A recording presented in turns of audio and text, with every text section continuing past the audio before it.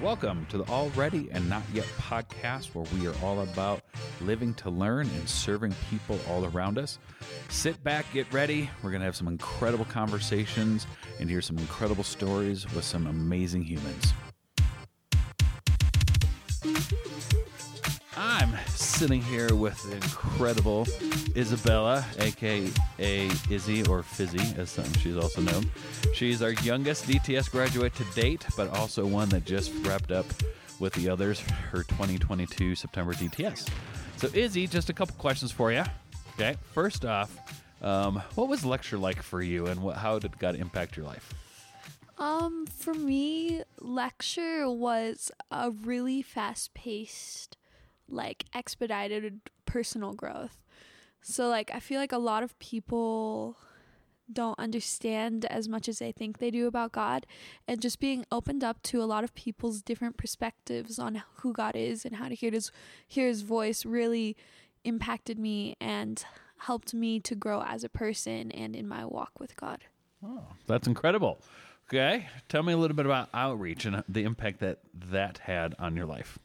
For me, outreach was amazing because I grew up like a missionary kid, so I grew up all over. But when you're experiencing things like this for yourself, it's very different. And just seeing the way different cultures celebrate God and just seeing God come through in so many ways and how he's constantly speaking to you, whether you're on your free time chilling at the beach or if you're working, just the impact you can have on people around you really amazed me and taught me that it's living a lifestyle of Christianity, not just a missions trip every now and again. Oh, that's awesome. I like how you state that. So how did your lecture phase help prepare you for outreach? My lecture phase really taught me how to lean in with God and hear his voice for myself instead of piggybacking off of other people's conversations with God. And then just when things were hard or when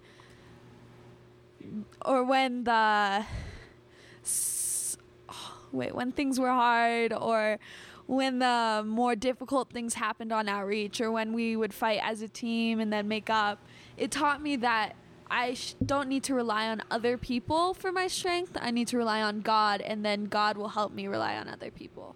No, I like that. I like what you're saying on that one. Because it's so true, Izzy, because when you start working with people, man, people are wonderful and people do what they do. Sometimes when they do what they do, it rubs on you, right? But it gives you, if you choose to look at it, it gives you a chance to grow as a person with God and your skill set with other people, let's say. So, okay, final question here for you.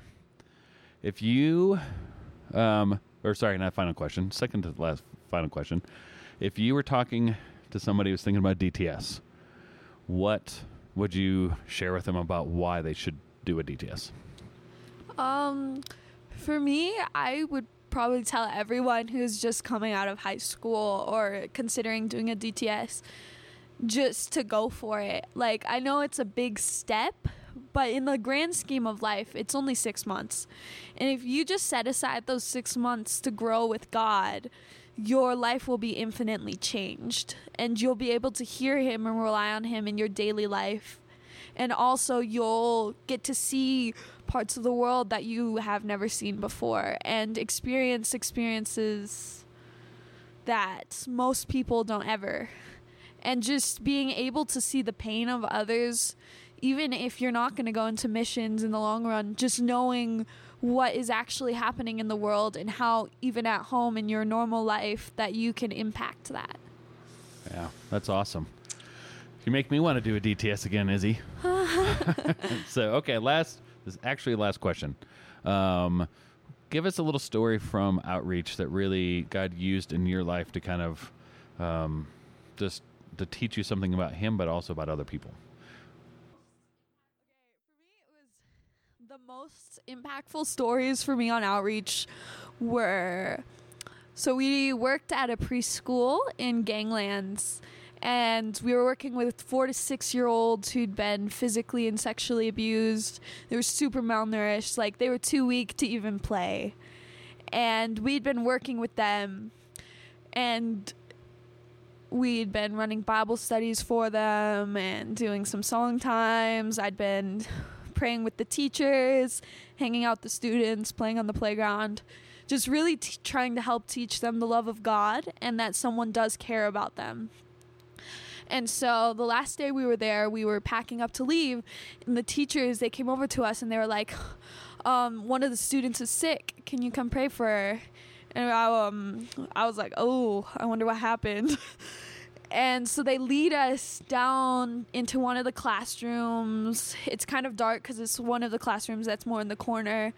And then we're walking through the classroom, and they open the door to the storage room, and laying on the floor is a little girl named Tanisha, we'd been working with a lot at the school. She'd been the boss lady, bossing everyone around on the playground, so everyone knew who she was. And she was laying on the floor, and she was starting to have a seizure. And the teachers were like, can you pray for her? She's been having seizures a lot at school, but doctors are saying nothing's wrong with her, so we don't have any medicine to help her. So she's basically just suffering, laying on the floor, and she's super weak already. And the teachers were really worried about her. And so I was kind of scared because up until that week, I had never seen with my own eyes anyone else healed by God. And so I got on my hands and knees and I just prayed for her. And it wasn't like a pretty flowery prayer. You don't have to be like proficient in praying. Sometimes a silent prayer is just as powerful as a loud, long prayer. And so I was just on my hands and knees praying for this little girl.